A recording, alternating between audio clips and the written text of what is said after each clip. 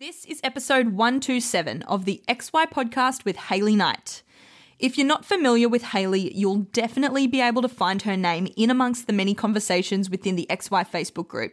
She's an ideas woman and a huge work-life balance advocate. She's got well over 10 years experience in financial services, and she's also the leading lady behind Contract Paraplanning Services.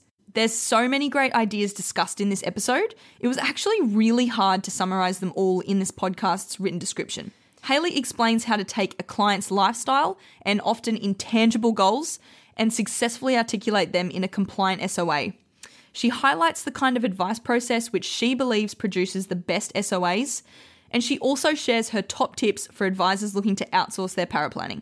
We really hope you enjoy this episode, and as always, if there's something we could be doing to give you a better podcast experience, don't hesitate to reach out at xyadvisor.com.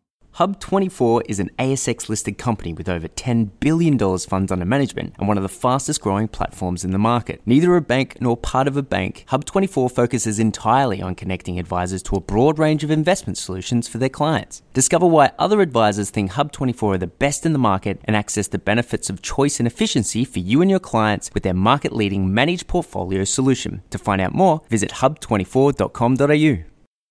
Hayley Knight. Pleasure to have you on the podcast. Thank you for having me. You've been very, I think, how did you come to attention? Emily said that, Hayley's going to be on the podcast. We've organised her to come on. And I knew of you. I was like, she contributes a lot to the Facebook group. Yeah. I have a lot of questions for XY Advisor, that's for sure. I don't know how much I contribute though. But I used to work with Verse Wealth, Corey Wassell. Yeah. And I think that's kind of how he spoke to Emily and said, you've got to talk to Hayley with the paraplanning. Okay. Yeah. Well, yeah, Corey does some cool stuff. Yeah, he's definitely one to watch. It was really eye-opening to work with him because he's I've never worked with an advisor like that before. Just his entire approach is amazing. So, I really value working with him. Well, I came into contact with Corey. I was in the finalists for the Rising Star at one point with Corey. Yeah. And it was really great to sort of to meet him at that time. And then since knowing him then, it's just been awesome to see what he's gone and done, because he's just, I can imagine he would have been quite challenging as a paraplanning client, because he would have really wanted to challenge maybe what other people were willing to. He's like, but what about if we do it this way? I can imagine. Yes, it was definitely like that. I came from a background of, I'd been paraplanning for over 10 years at that point. And I think in my first email to him, I said, look, I know you need a paraplanner. I can write plans with my eyes closed, because I've just done so many of them. And then when I started working with him, he was like, oh, no, don't do that old kind of school stuff. We need to reteach you how to be a paraplanner. And it was really refreshing, because Corey is an advisor that I thought a financial planner was when I first started as a paraplanner. I saw them as kind of like a personal trainer for your money. And in my experience, I didn't see any of that. So I thought, well, this is how it is. You sort of got stuck Corey, within that compliance framework. Yes. And like a real kind of product focus. And then working with Corey, it was like, actually, we're focused on the goals. We actually really want to capture really good goals. And to write advice specific to that is just really refreshing. Yeah, we should go into that, because I think a lot of people really struggle with the concept of how do you, the more intangible goals. So the goals that you look at them initially and you sort of, it's hard to see a direct link if you're not trained in, or you don't have a process of how you would go about it, to the traditional toolkit of advice. Exactly. What can you share with everyone out there on how to do that? Like, how do you take a goal that's like, I just want to feel like it's one of those really intangible goals. Like I like puppies or something. And I don't want to buy one, but I just like puppies. Yeah. I don't know if I can tell you the puppies.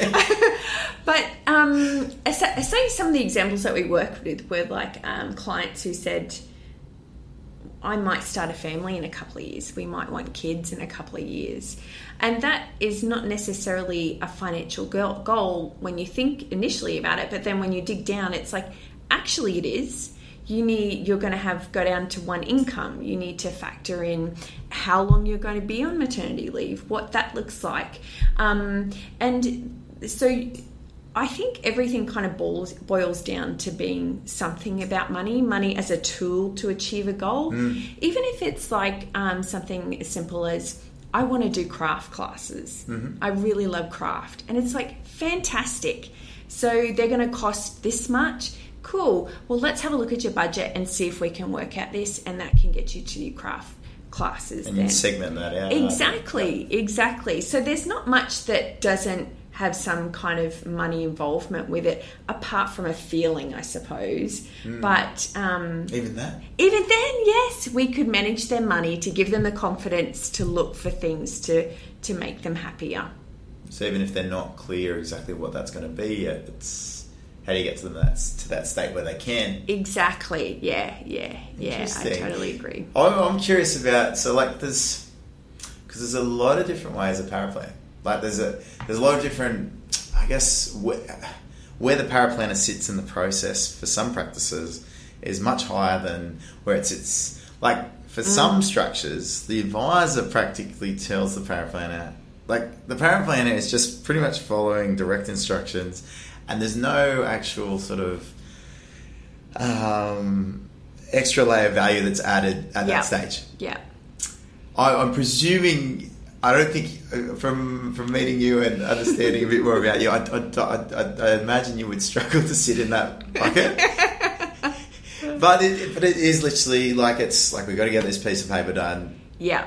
Done. Like I'm really interested in where you sit along that sort of linearity, and how, like, I'm presuming, like, once you started working with Corey for a bit more, you would have started to go, okay, I sort of know I can actually take it from this stage now, instead of him being more prescriptive and running with it. Yeah. Do you mean me personally, or as a paraplanner in general, and the role in general? You personally. Yeah. And then also, like, maybe a bit of commentary around that. I don't write plans anymore. I used to finish it up about a year ago, more so manage the business now. But when I did do it, I very much enjoyed being involved in the strategy, because that's what you learn. Like, most paraplanners have some form of education behind them as well. And to be actually involved in the strategy with the advisor, looking into alternatives and things like that, and actually coming together and go, yeah, I really genuinely think this is the best option for them. It makes it a lot easier to write the SOA as well, because you understand how you've come to those recommendations. But I would say most paraplanners like to be involved in the strategy. Whether they're allowed to or not is whether they're allowed to. Exactly. Because you don't, like, with all the education you need to, well, you should do as a paraplanner, it's kind of wasted skills if it's just like, here you go, put this into a document now. We want to use our skills. So, yeah. Yeah, I agree with you. Like, if you've got someone doing something, you might as well get them to do, like, add value to it. Exactly. You could just get an administrator to write, like, put together a document, essentially. But a paraplanner is there to give their feedback, like to bounce ideas off when it comes to strategy, use their skills, because it's like a second opinion on what you're thinking. Maybe they think of something else that you haven't considered before. So yeah, I think often they're underutilized, paraplanners in general, but most paraplanners I know love the technical part of it as well. Totally. Like, that's how you gravitate towards that space. Yeah. I'm curious around, like, you would deal with a wide range of licensees. Yeah. And we can walk down this path and sort of talk about it a bit, and I'll see what I can get out of you. Okay. But there's a whole lot of different compliance requirements. Yeah. Do you see any correlation between more compliance and better advice? No. Thank you. Absolutely not. Now what do I ask? I got my soundbite. And there goes the business. No correlation between more compliance And the quality of advice. Well, it's good to know that from someone that sees a lot of advice. Have you ever talked to ASIC directly about that? No. Would you be game to? I would consider it. Yeah. I feel as though I'm in a good position too, because we see such a wide range of SOAs. Like, we work for all different types. We work for the big dealer groups, the boutiques, the self-licensees, the one-man bands. We see all different types of SOAs. And in my experience and what I've seen, the more compliance as in the more disclosures and disclaimers in an SOA, the more bases they're trying to cover. So it leads me to kind of think, is there something being hidden deeper? Like, if you had something, put it this way, if you were to explain something to someone, you would want to keep it as simple and clear as possible, right? To make sure that that message is conveyed easily to them and it's easily understood. Yep. If you then take that same message and then fill it with all this, like, this is how you, plant a flower, how plant a plant, right? But don't this use is where the seed soil. came from. Yeah, and this, yeah, and be careful of this. Oh, did I tell you about this? Maybe use this shovel, and it's totally clouding that entire message. And it's like, hang on, what was I doing? What are we actually doing in the first place? So the clearer we can make it and the simpler we can make it, I think the better, which leads me to believe the shorter SOAs are the best ones because they're straight to the point, they're transparent, and there's no double up of what I call fat or fluff in the SOA. Bullshit, you mean? Yeah, bullshit. Yeah, cool. I said I wasn't going to swear. It's not a real swear word. Technical term. So, yeah, I get you. I've always, like, there's a correlation between a whole lot of wording that's come into these SOAs and products attempting to be closer to advice than it should be. Yes, yeah. And we've talked to lawyers. We've had, like, lawyers on the podcast, and they've said, like, if you look at ASIC, what they've said, there is the possibility to do what some of these clients that you've got do, which is like a short SOA that's easy to understand. Yeah. So why can't we do this? Well, this is something that I'm actually been talking to people just about actually today, and a lot of people are thinking along the same lines, taking the SOA, which essentially hasn't changed in the last, well, at least since I've been a junior paraplanner, which is 10, 15 years ago. This SOA hasn't changed. It's just this stagnant PDF document, right? Taking that and going, this doesn't work. Clients aren't reading it. They can't understand it, and they're just signing it because they're trusting their advisor, right? If that's the case, why don't we take this back, start absolutely fresh and go, we've got so much new, amazing technology available to us. Why aren't we looking at this a different way? What can an SOA look different? Can we use videos, hyperlinks, live documents, websites, all of this stuff that we can use to communicate to the client, but still have something that's simple and easy to read if it's being read, easy to understand, and more than anything, compliant. Right? Why can't we do that? Why are they still looking like this massive... Some of them are getting bigger, which just is amazing. Yeah, I think the institutions reach into their toolkit, and their toolkit at the moment, to like when they have a problem, and their toolkit at the moment is made up of compliance, audit, remediation, legal. Yep. There's not many client advisor experienced people sitting in that toolkit. No. That there's no. I don't think there's many psychologists sitting in that toolkit of actually a filter over everything, going actually what's gonna work. Yeah. So the issue you got there is that is the toolkit that they're going to when they have problems or when they don't know how to deal with something. Yep. And because of the structure of that toolkit, the solutions are coming out as we've seen them. Yeah. One good thing is that I have seen. I think there's a bit of a tide turning because they've. I think, especially with the Royal Commission, there's increased acknowledgement that the whole covering up of or papering over, I guess, a more direct link to product than is maybe ideal sometimes, or the fact that the licensee is owned by a product provider, papering over that with more wording is not. It's the lawyers are finally figuring out that it actually has no legal benefit. Yeah. So it's taken a while. Hopefully, that pain gets felt more that's not helping them, because then maybe they'll start to release, start to drop stuff down, because it's just practical. You would think so, right? I can remember one part of the Royal Commission I was watching. There was this woman up there. Her complaint was about she didn't know what the insurance commission's, the advisor was receiving after implementing the advice. So she had a copy of this SOA. She had provided it for evidence to them, and the person asking the question said, "Can I refer you to this page of your SOA?" She flips through it, and she goes, "This is the disclosure of all of the insurance commissions. It's right here." And this woman was literally just shocked. She was just like, I had no idea that was there. And when I saw that, I thought, you've gone through all these stages of complaint, right? All the way to get up to the point of being interviewed at a Royal Commission.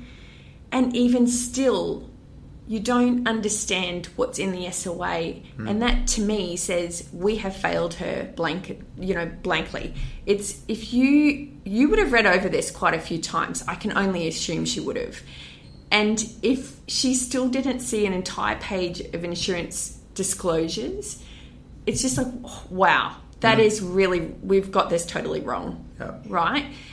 Which is kind of, I think this is instigating people going, okay, what we've been doing doesn't work. Let's go back to square one and rethink this whole thing. And I think you're totally right. A lot of people have already started the ball rolling, which is really exciting to see. Oh, it's so cool. Some of the tech that people are playing with.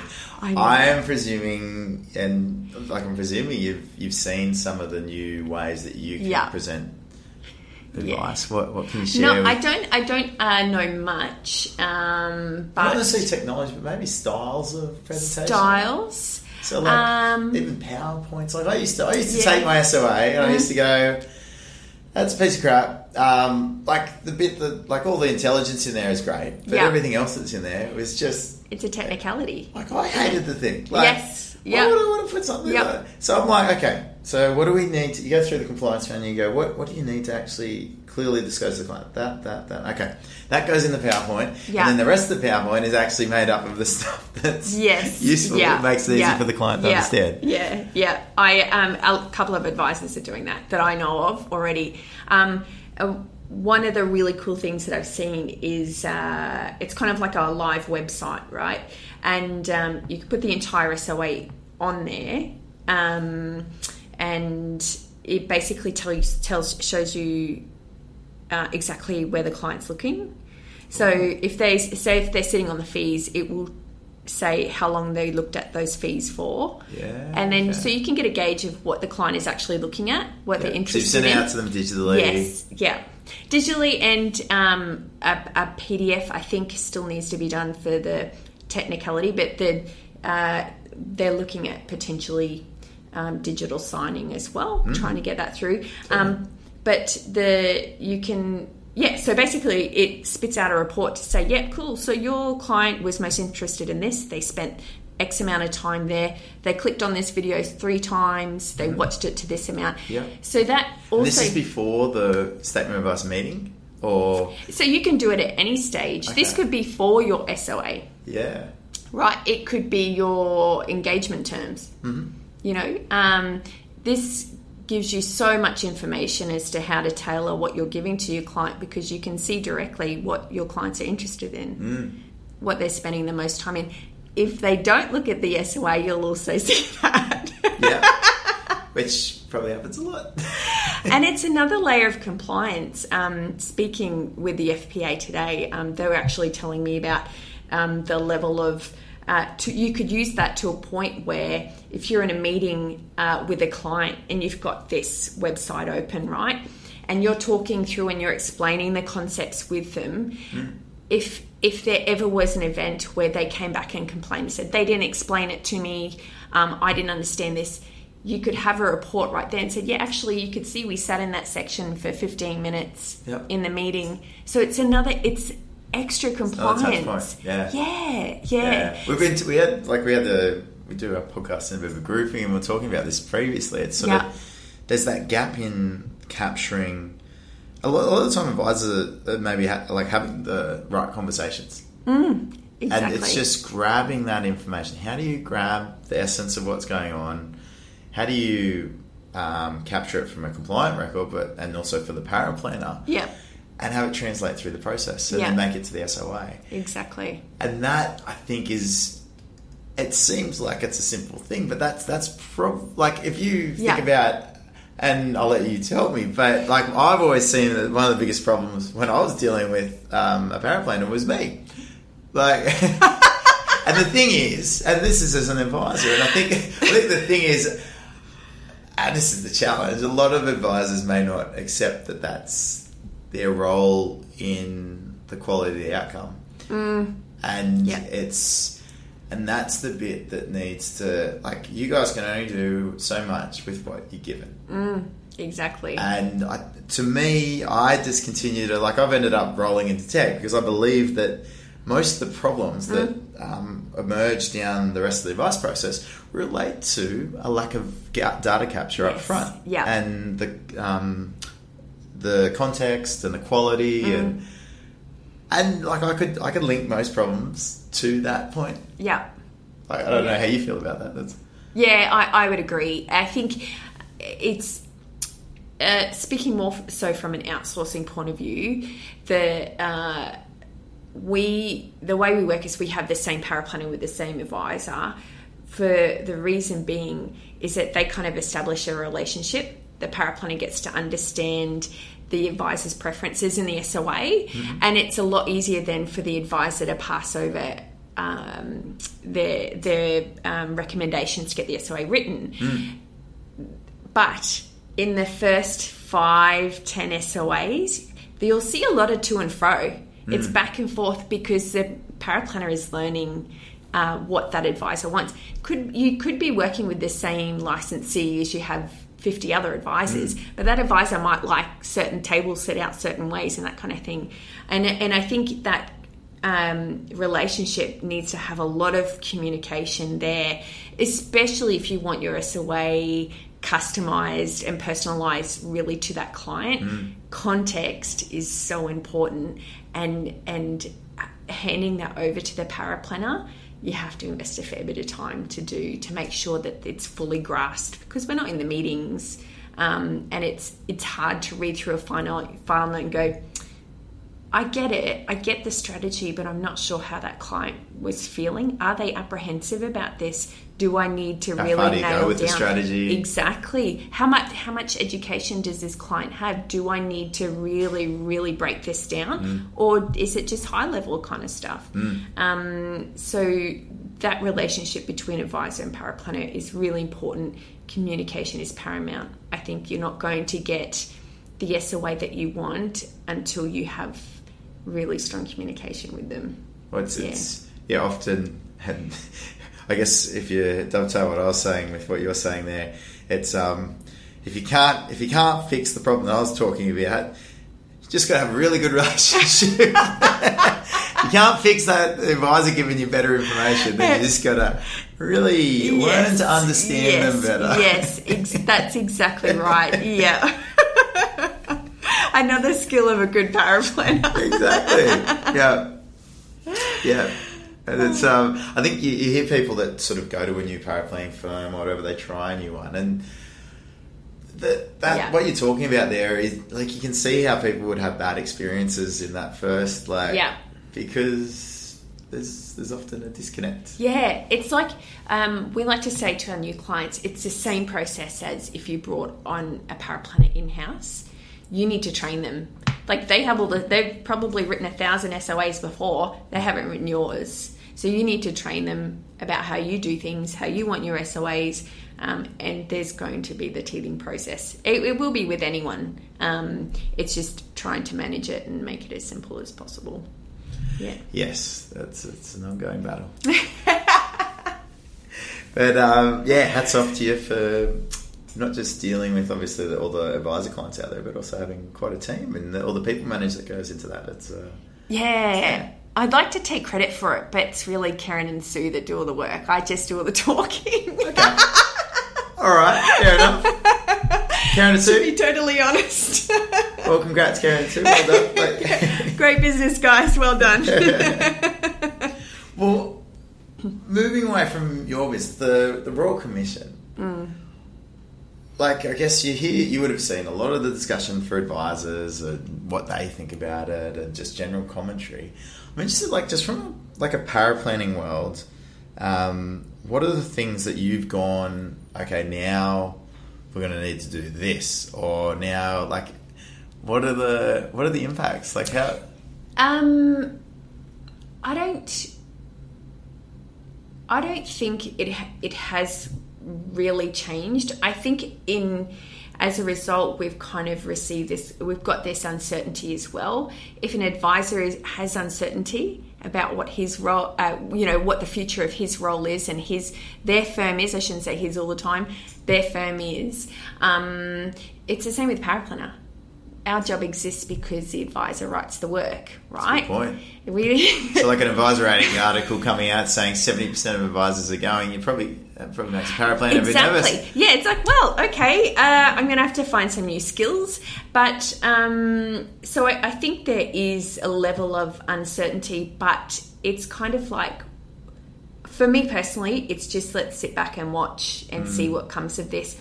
I don't have a lot of control. Well, I don't have any control. It's more so I just want to see what happens. But in terms of what we've seen in the outsourcing world, because compliance is kind of ramped up, we've seen things like licensees getting very tough on outsourcers. Like outsourcers that were fine beforehand now have to jump through all these hoops and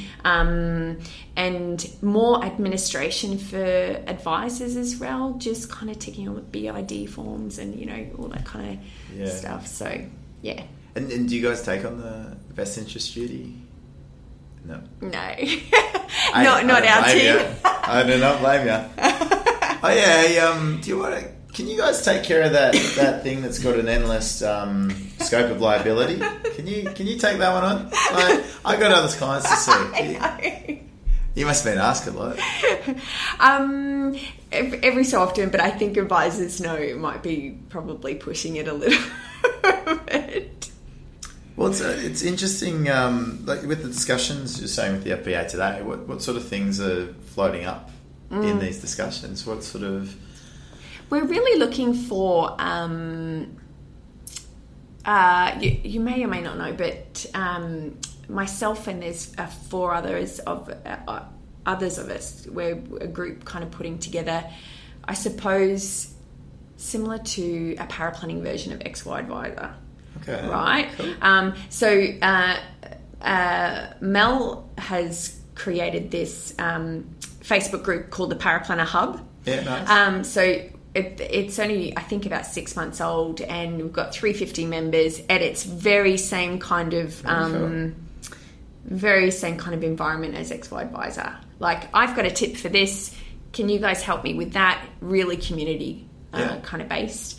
And part of the conversation we're now having with associations is getting more paraplanners involved in events, because traditionally they're kind of seen as, from a paraplanner's point of view, they're seen as for advisors. They're not really for paraplanners. And we're trying to change that and get more paraplanner specific content, networking events, tables at road shows, PD days, just getting them involved in the community and just kind of providing an online resource for them, very similar to XY Advisor. You guys have shown us how it's done, so we're copying. That's awesome. Yeah, so that's really good. So that's part of the conversations we're having now with the associations, just to get them involved and some representation and that at the events. Yeah, because I suppose there is a disconnect. Like, it's sort of, there's all this stuff that goes on. Maybe you think about advisors in their practices, even whether it's outsourced or insourced. Like the advisor goes, or associate advisor maybe, mostly, but the advisor's going off to this event. Yeah. The stuff going on outside, the team's got no idea what's going on out there. Yeah. And the advisor comes back and they say stuff to the team, whatever they've... Yes. And the team's just dependent on whatever the advisor says. Yes. Yeah, exactly. Which depending on the advisor, may be quite a limited scope of what was available to be consumed out there. Yeah. So, but yeah, there's a disconnect. It's sort of, and I think it's probably looking at going, okay, well, paraplanners are in a position to really help advisors help themselves. Yep. And how do you get them more involved? So they're more across, I guess. I think probably one of the biggest gaps is that, we're talking about the context of the front end, making it to that middle point where the paraplanning goes on.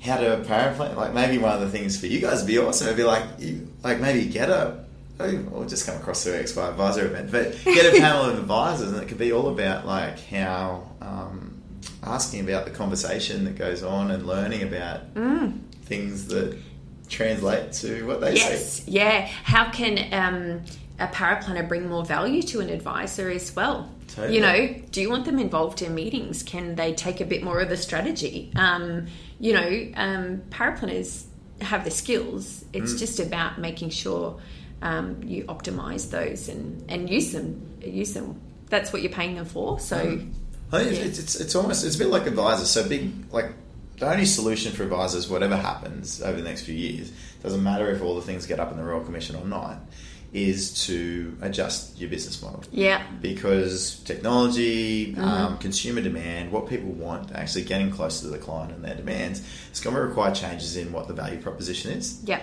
And it could be scoping out sort of different styles of services. A lot of people do cash flow. There's a lot of, even just having meetings that are just focused on dream discovery and that sort of thing. Yeah. And the same with paraplanners. What paraplanners can do, if you think about what offices where they've got someone that's in the office and they're sort of in the meeting, or they do, the outsourced guys can do digital versions of that. They can reach further into the practice and reach further into the value chain and. Exactly. I don't know, I'm just thinking about it out loud. Yeah, exactly. You could even go down the path of having as you said, paraplanner risk specialist or paraplanner super specialist, and they're the ones that advisors go to for very complicated SOAs, or advisors who are only wanting to give risk advice. They can just go straight to that paraplanner. And there are some paraplanners out there I know that are just do risk. And they're amazing at it. Yep. So it could be just adapting to suit, these little boxes of what did you want to specialize? If so, cool. You've got a whole niche over here that you can service. Yep. Definitely. I think they can adapt. Well, there's a lot of parallels with advisors niche. Exactly. Although, I don't know where you could go with this, but where do you think an advisor should stop in the process? Of niching? No, in terms of, so if you look at the advice as a linear process where stuff has to be done, where do you think the advice should just let go and step to the side and wait until the paraplanner's done their job? I really think probably the most worthwhile use... Okay, let me start again. The best SOAs I've seen typically come from paraplanners who've been involved in the client meetings. Yep. Because they understand the client with the advisor, they understand the discussions, they can put more context, use that context and personalise the SOA. if the paraplanner is not going to be involved in that advice meeting, I really think another good way of doing this is having that client meeting where you're talking about, we've decided on what the advice is going to be. Essentially, you come back and have a debrief with your paraplanner straight away and say, this is the context. The advisor is really excited about this, but a little bit concerned about that. This is what I'm thinking. Can you go ahead and put together a strategy and let me know if you come up with anything else, kind of thing. Yep. I really think if they can, that's probably the best use of the paraplanner's time. So the closer they can get to that meeting and the advisor. Exactly. And a paraplanner is also really good if the advisor isn't available, because the paraplanner understands maybe those pain points or those points where clients might need more coaching. If the advisor isn't available, a paraplanner is just as skilled to have a conversation with them. It could be something, say, along the lines of the stock market crashed last night. Yep. It could be just simply like, well, the advisor's not available. Do you want to talk to our paraplanner? And they can talk them through it as well, understanding that context. So I do think paraplanners can definitely be... you can get more from them out of the process. It's just about relinquishing the control. Letting go. Yeah, I've seen with a number of advisors that is a bit of an issue. Yeah. And then they're whinging about how much work they've got to do, and it's because they won't give it up. Yeah. Just like you need to trust your paraplanner. They're qualified to do it, and you're paying them to do it. And I'm sure most of them would be very happy with that kind of opportunity, because they also are growing. They're learning new technical skills as well and everything. And that's what they're there for. Totally. Yeah. So guys, and girls, guys and girls, let go. Let it go. Yes. It go. The paraplanner's there to help. That's Yeah, I went through a period where, like, I realised that, okay. Yeah, I get frustrated by the process quite easily. Yeah. So it was quite easy for me to just, and I think I might have gone too far, like in terms of handing. Oh, really? Yeah, I was too trusting. I was like, you got this, yeah? It caused a bit more back and forth, but But that person learnt a lot. Yes. When they worked with me. They learned a lot because I was the sort of on the opposing spectrum of being very trusting and just going. That's a great opportunity for a paraplanner too, though, to kind of, especially for career paraplanners who aren't looking to become an advisor, that's really great to be able to see, get a little bit more than what they normally would from the SOA. I think that's a really good opportunity for them. From an employment engagement standpoint as well, like people always want to learn. Yes, yeah. Keep challenging them. Keep it interesting. Yeah. What proportion of paraplanners do you think actually would like to ideally make the move to advice? Oh, really? That's a really tough question. Yeah. I would probably say, as a really rough guess, I would probably say a third. Okay. I think there's a lot of career paraplanners, especially paraplanners who've been doing it for, a number of years.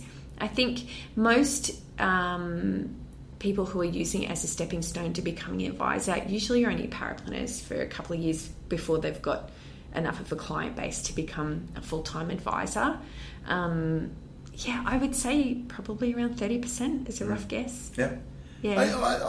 I'd accept that for sure. Like, it's the number of people, like, there's a lot of impediments to people making that transition. And I guess, like, I think there's probably people like in your situation potentially could have become an advisor.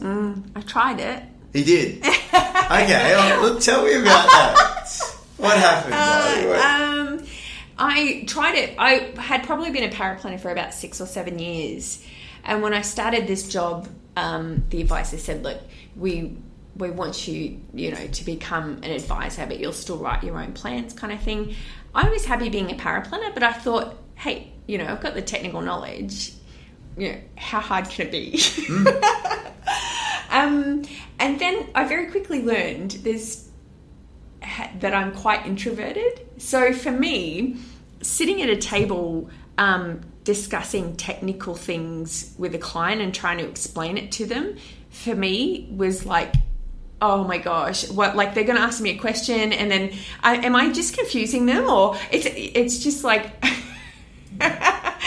I just didn't have, maybe it was just a confidence thing, but for me, I did probably that for about 2 months, and I went back to the advisor and I was like, listen, I'll write all your plans. I'm not doing that. It's not for me. I'd prefer to sit down and really think about the SOA and be able to put it together and explain it through the document rather than...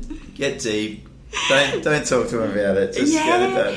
And I think a lot of advisors are really quite relatively extroverted. They're people that like to sit down and chat and are really good at explaining things verbally, whereas a paraplanner, I'm not saying they're not good at doing that, but they usually have better skills in explaining things that are written through writing. So that's what I found for myself. So it's a really interesting space, that whole like what type of personality makes for a good advisor. Like I when I started advising, to an extent, I came in on natural extroversion, like just ability to just talk to people and like the usual stupid dude, false sense of confidence, just no apparent foundation for it. It was just there. And I can do this. Yeah, all right. I'll be right. And you're there and you end up doing it. Yeah. But it doesn't mean it's a good thing. Yeah. Like, it does not mean it's a good thing just because it can be done. So, like, I think a lot of advisors that are introverted actually do a better job. Oh, yeah, okay. Well, because introverted people are better at listening. Oh, good point.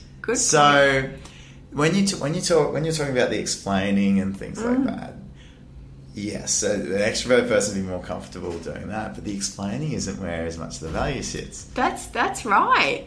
Yeah, I've never thought of it that way. So I actually think, like, if you think about a lot of that, let's say that 30% of paraplanners, I think there's a lot of good advisors sitting in there. A lot of good advisors. Yeah.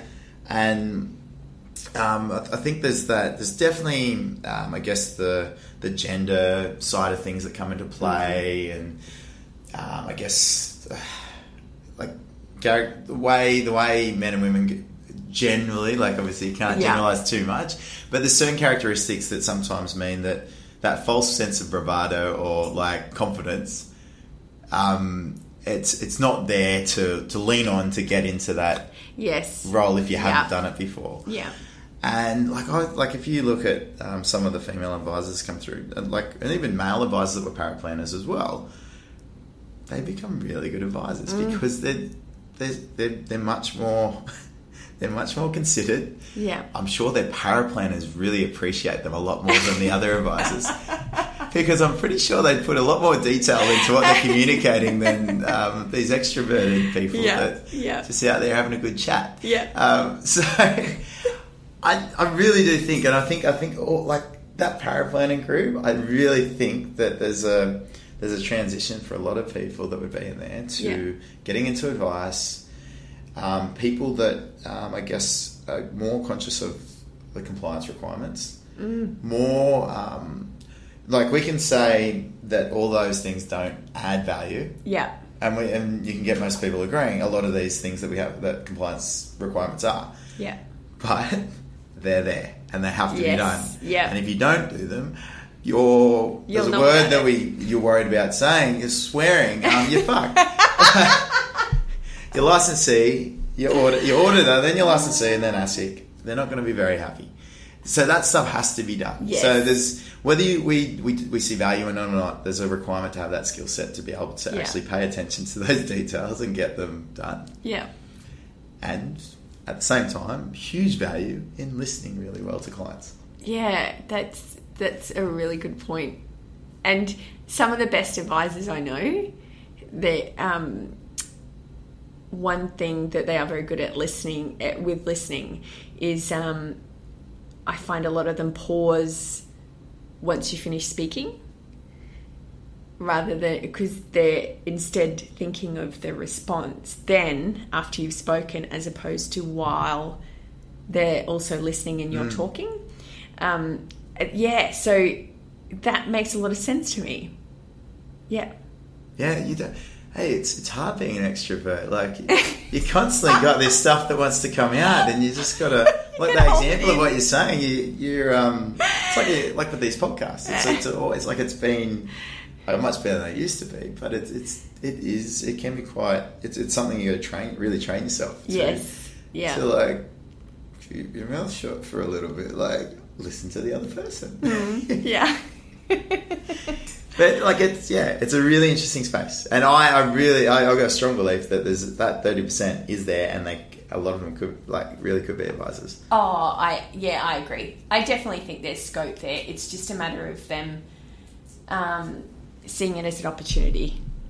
I think starting from a paraplanner base will make them much better advisors as well, because when they do eventually have a paraplanner writing their plans, they'll know exactly what they want, what they need to pass on to the paraplanner as well. So,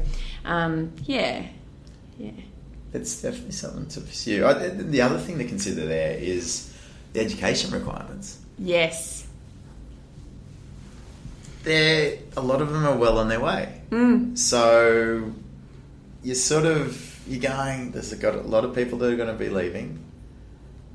And where are these advisors coming from? What, they're going to come out of uni, like they've got to study for 5 years or whatever, and then they qualify to be an advisor. They've got a professional year.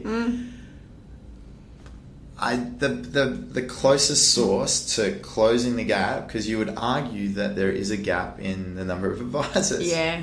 Like, as much as people go on about like, the challenge of getting clients and things like that, definitely it can be challenging to get clients, but the need is there. There's enough people out there that need advisors. Yeah.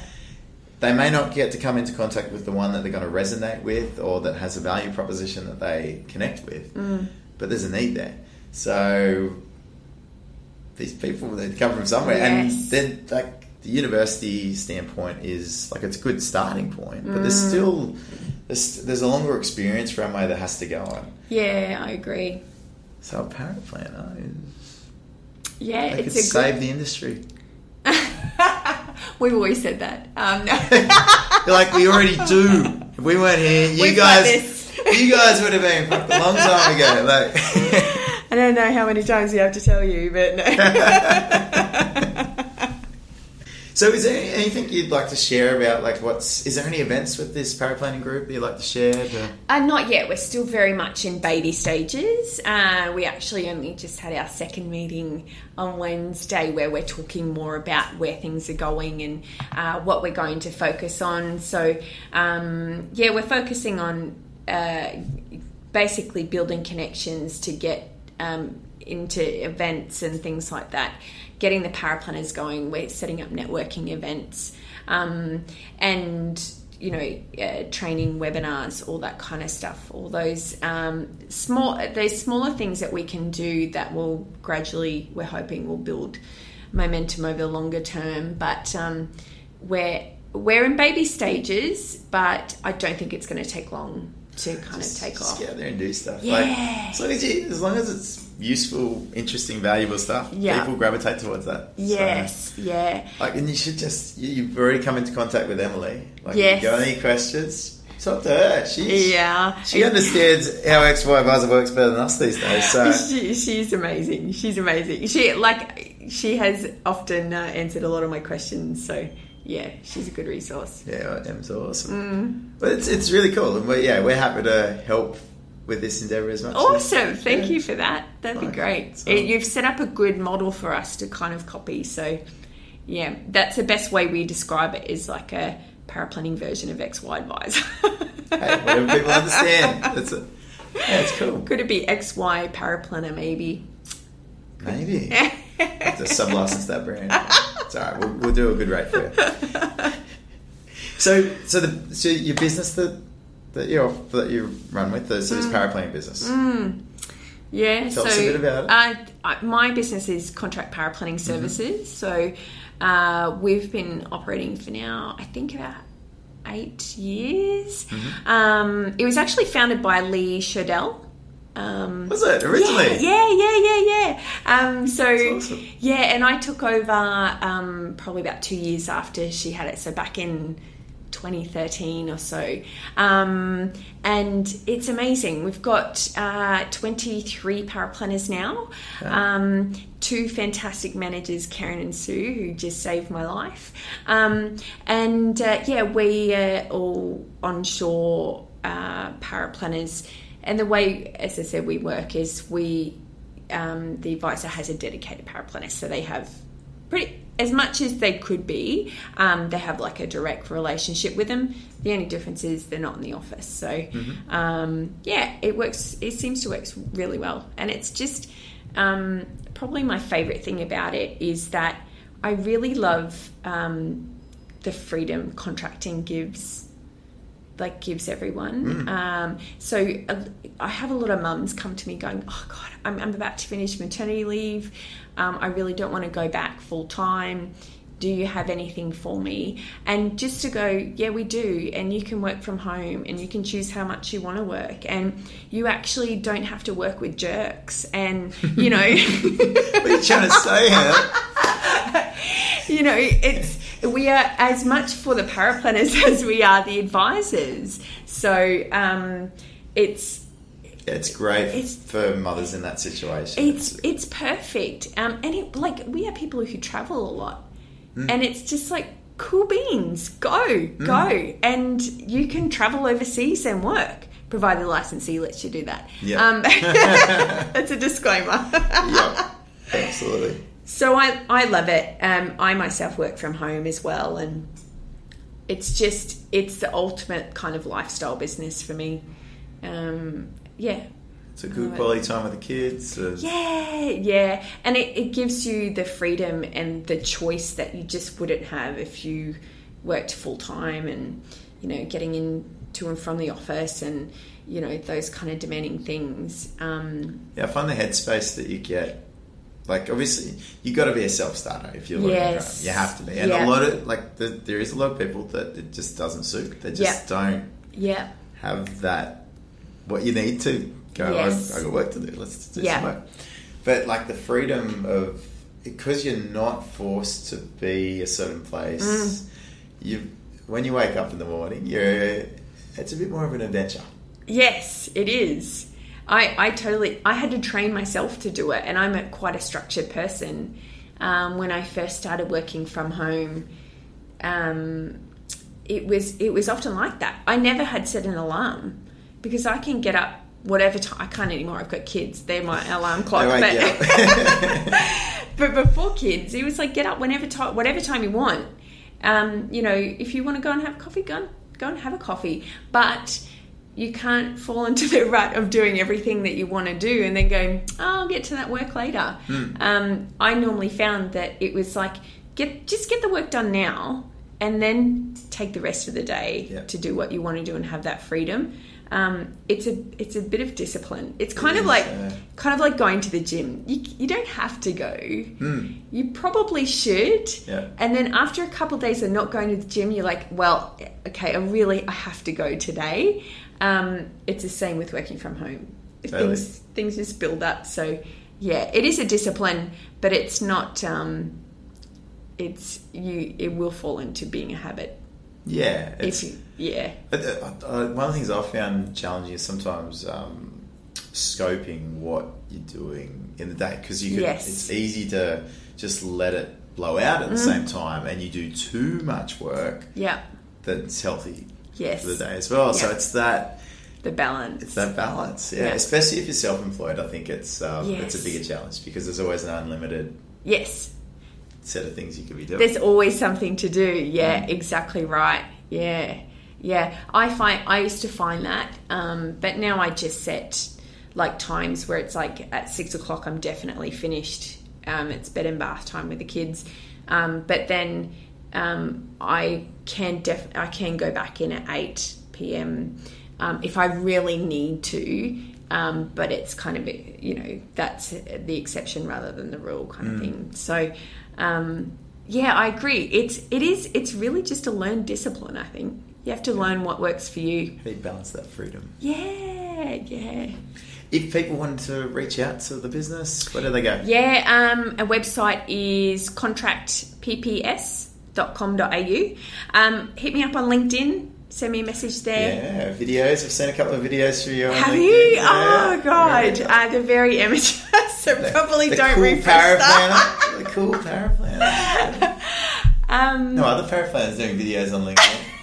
Really? Yeah, just send the trend. Maybe there'll be more now. I was going to say, I don't know if that's a good or a bad thing, though. That could be one of your content social media for the paraplanner. Oh, yeah. You could be like me. Oh, gosh. Wow.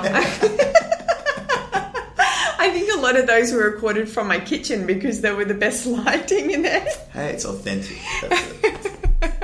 And those are my dirty dishes on the sink. But here I'm going to talk to you about paraplanning. Well, for everyone out there, Hayley's a real person. And it's been a pleasure having you on the podcast. So thank you so much for having me. I really enjoyed it.